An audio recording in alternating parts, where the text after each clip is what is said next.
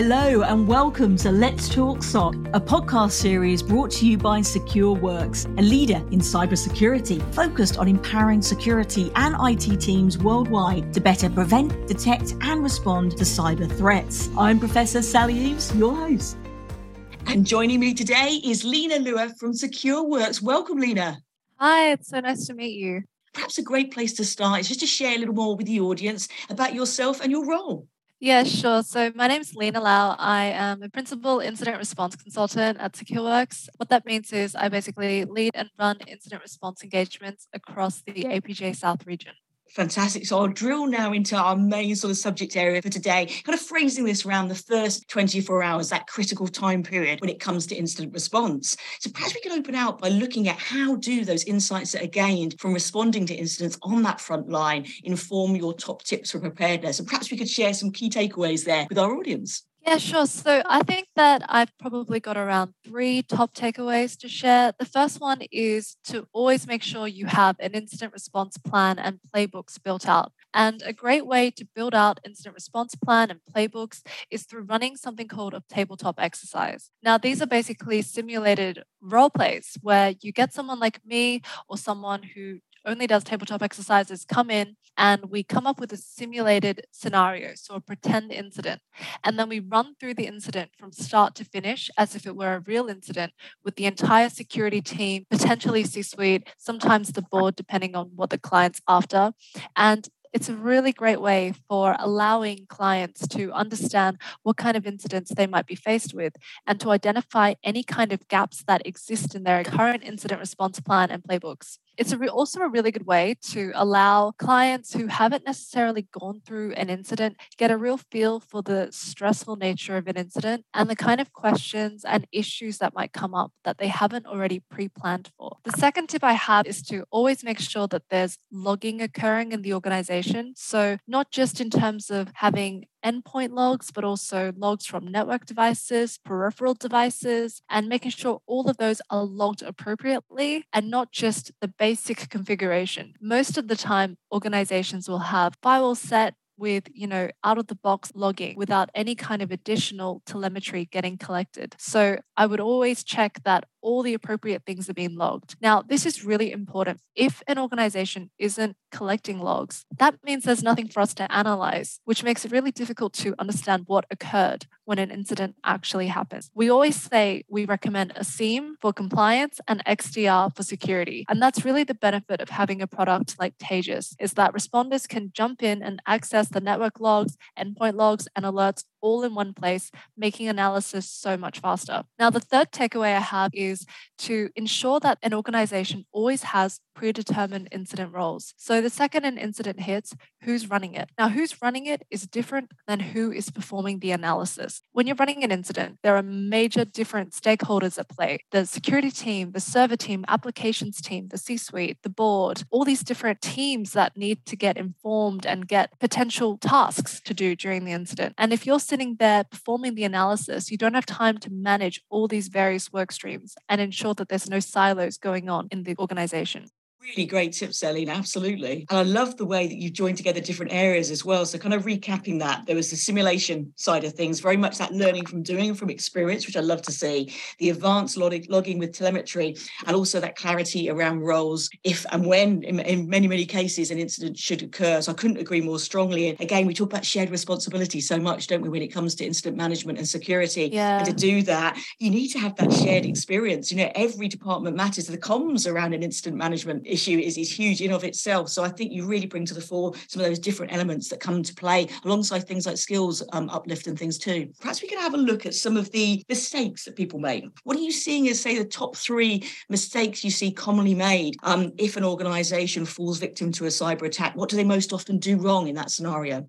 Well, I would say the first thing that we always tend to see, especially, and this occurs based on how mature an organization is generally in their security function. But the first thing is when a major incident happens, a lot of organizations or the security teams, they freak out. They immediately skip to a step of the incident response that shouldn't be the first step. They jump straight to eradication. Their first thought is, okay, how do we evict the threat actor? So this is extremely problematic because the first step is always identification. The problem with skipping straight to eradication, which is where, clients will start resetting credentials or restoring hosts, is it leads to the question of how do you eradicate a threat when you have no idea how widespread the threat is, where they are, what they've accessed, and how they might get back in. If you start resetting passwords and shutting down hosts, you're playing cat and mouse without an understanding of the full scope of the incident. And that makes it really difficult based on the sophistication of the threat actor.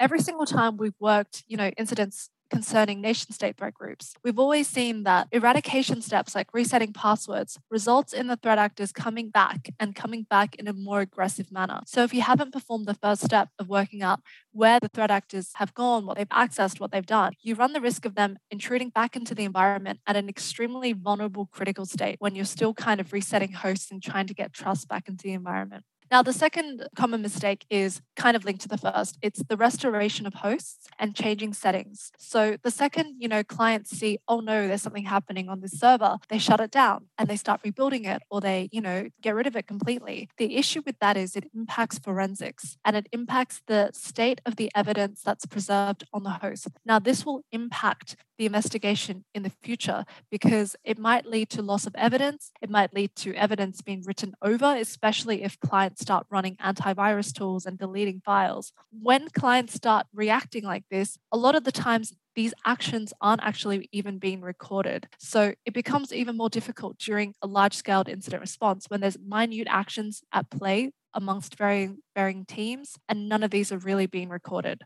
Now, the third mistake we see is that clients don't have a tool that grants visibility into the infrastructure. So what this means is that there's no real-time tool that's collecting telemetry from all the endpoints and logs that allows an analyst or a responder to see in real time what the threat actors are doing. We can't really identify anything if we have no visibility across everything, which is why our first point during an incident is always to check that the client has some kind of XDR installed. If they don't, we recommend Taegis, and that's normally the first point.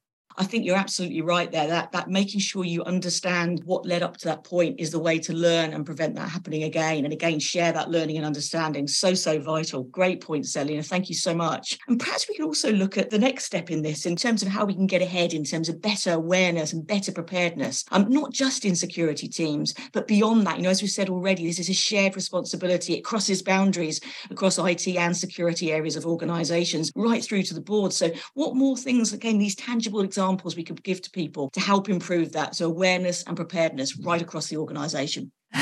I'm going to sound like a broken record because I've already mentioned this, but honestly, I think the best thing to do is run tabletop exercises. A lot of the time, security teams are struggling to secure budget, but a lot of the times the reason for that comes down to a lack of understanding as to, the value of security tools or, the varying things that a security team needs in order to function and do their job correctly. And that's exactly where tabletop exercises come in. Typically, I've run them in the past with technical teams, but I've also run them in the past with board members and C-suites with the actual goal of allowing the board members and C-suite to understand exactly what happens during a security incident and why these tools are necessary, and for them to understand the existing gaps in the current company in terms of tooling or skill set or headcount that impact the company's ability to return back to a nominal state. And these functional tabletop exercises are really handy because it identifies silos and comms between the teams, because you'll often see, board members and C-suites being confused at what point are they looped in, what decisions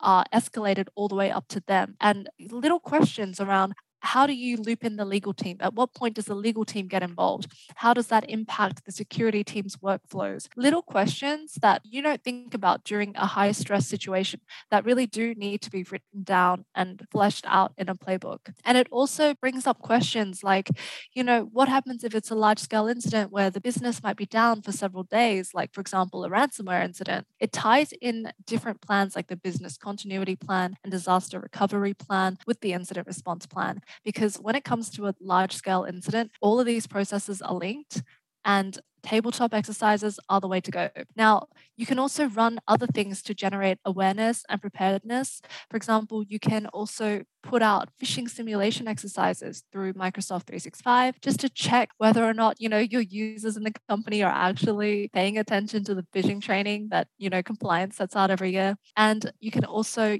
get to a stage where you're running adversarial exercises with red teams that are actively trying to break into the company and testing how you respond to their attack in real time. I love those examples there. And just coming back on a couple of them, the way you've emphasized this clarity really in terms of steps, but also roles and responsibilities, I think is huge. And I always compare it a bit to a friend of mine works at the NTSB, and in again a high stress situation where you need to make decisions very quickly with very little time. The different checklists they have in that cockpit environment, literally to look at the issues you're talking about there, about under high stress. It can be easy to make the wrong decision. And having those guidelines and the steps I said, what matters first, whose responsibility is it, etc., makes all the difference in the world. So I think it's a good analogy to how to manage situations like this. And the phishing one you said, again, I think that's so key. There was an incident recently where there was a lot of attacks being targeted at CEOs of organizations, partly using social media and fake profiles online. And that was being used to infiltrate conversations, and they went through to email, etc., etc. And they took it to such a strong level. It was so impactful. It's such a learning opportunity. So I couldn't agree more strongly. Great examples, Lina. Thank you. And again, going back to the question of roles again, in terms of threat intelligence and the context, actually, what role do both of these play in incident response today, but also how we can use those to improve the outcome of an incident too? It'd be great to talk about that in a little bit more detail. I think threat intelligence is absolutely pivotal when it comes to an incident. It begs the question of how are you supposed to respond to a threat if you have no idea what you're planning for and who you're up against? So this is why, we always recommend that companies have a clear idea of the nature of the threats they're faced with, starting with just opportunistic threats that impact almost every business that's online, which basically is every business. Mm-hmm. So network scanning, brute force attacks, exploitation of external facing assets, single factor authentication, etc. And then it comes to the next stage, and this is where threat intelligence really shines. So it becomes, what sector is your business in? How large is your business? What information is the crown jewel of your business? Like, what are you protecting? And then it begs the question of who then targets you. Are they nation state threat actors? Are they advanced persistent threats? Or is it more commodity style threat actors, cyber criminals? And all of this aids in the company's ability to be able to plan and forecast risk. So who's going to target us? What kind of techniques are they going to use? And it allows organizations to be able to predict the next steps of what an adversary might do next and govern how the actual response is handled. So for example, in a ransomware threat, right before ransomware gets hit, there are telltale signs like C2 deployment, network scanning, lateral movement, and specific tools that different threat groups will use. And knowing that ransomware is likely coming, the company can take precautions to prevent the incident from escalating. We actually had a case a few months ago where this client, they were getting hit by the Black Cat ransomware, and we started to see telltale signs of ransomware deployment potentially coming. We urged the client to isolate the network, and they did. And that actually resulted in them not getting hit by the Black Cat deployment at all. So they were not ransomed. And so threat intel is completely important. And the very end tail of this is just to make sure that companies have security tools that have the capability to detect the various techniques from the threat groups that they're most likely to get targeted with. And all of this threat intel gets rolled into tabletop exercises where you get a run through playbooks on how to respond to these different threat actors. And it really helps a company uplift their security maturity. Your points there about threat intelligence, it's that the rise of active intelligence that you can act on, increasingly real time, filter out the noise of kind of false alerts around attacks as well. So again, giving back more time to hard pressed operations teams, etc. too. But I love that link between then using that threat intelligence and acting on it through that simulation play that you were discussing there. Again, I think they've linked those two so well together. But also just going back to threat intelligence, the devil is in the detail, isn't it? And the context really really does matter. I was involved in something on DDoS recently, looking at the latest state of that particular threat and the contextual differences across regionalities, even countries within regions, and obviously different financial verticals, different sectors, etc., really make a difference about how you approach that particular attack and what might be coming next. And it really shows different growth trends across different regions and sectors, etc. So it makes a huge difference. And the more we can come together and share that, again, the good guys can come together rather than the bad actors, as I was talking about earlier. So I love that marrying together of threat intelligence and context there. Thank you, Lina. Brilliant stuff. And I know we're running out of time at the moment, but I'm going to throw in one final question, if I may. And you've naturally teed this up earlier with some of your recommendations, but we all know much bigger focus at the moment on things like MDR and XDR, but also EDR and solutions and software that can give a more effective response. But as part of this, it's also important to acknowledge if there are any limitations. So what are you seeing that can't be automated when it comes to cybersecurity, particularly incident response? And where does the strength of the human experts really come to play right now and into the future? Honestly, there's only so much an automated tool can do, and there's so much more to incident response than just the forensics and detection side, because an alert only tells you one tip of the iceberg, but it doesn't tell you the entire context as to how did that threat get there? What do you do with the threat? How do you remediate the threat? What could you be doing to detect it faster, earlier in the attack stage? And these are all things that can't be automated because that's the human touch. And during a high severity, large scale incident, the thing that makes incident response stand out, or a really good incident response team, is their ability to communicate with the client. And it's not just the forensic work. You might have really good forensic analysts, but if they're unable to communicate that to the C-suite, to the CISO, then the client's not going to understand the impact of the incident and how to react to it. Your job is to communicate what's occurred and allow the client to make decisions based on the information that you provide. And that's really what's missing when it comes to automated tools. So I love that, the communication, but also the enablement, that choice that you're giving and that facilitation of these issues and challenges, etc. Couldn't agree more strongly. At the end of the day, I think like all of these things, it's human and technology in partnership, isn't it? Is how we get the best possible results, and supported by those other pillars of culture and skills and the right type of process, right type of change management, etc. as well. So it really is that holistic, the integrated approach, I think, that makes all the difference. Great examples, Lina. I really love that. I think it really brings the subject to the life of the audience and also shows just the dynamism in the space as well. So on a different note as well, everybody listening at the moment, if you're looking at a new career opportunity, whether you're at school at the moment or maybe an older adult looking to reskill or upskill, what an exciting dynamic place to be to help make a difference to challenges like this. So Lina, thank you so much for joining us. It's been an absolute pleasure. Thank you so much, Sally. Thank you for having me. And thank you all for listening. Let's Talk SOC is a podcast series brought to you by Secureworks, a leader in cybersecurity, helping organizations reduce their risk, maximize their existing security investments, and fill their talent gaps. With their cloud-native security analytics platform, Taegis, they offer MDR and XDR solutions for better threat prevention, detection, and response. To learn more, visit secureworks.com.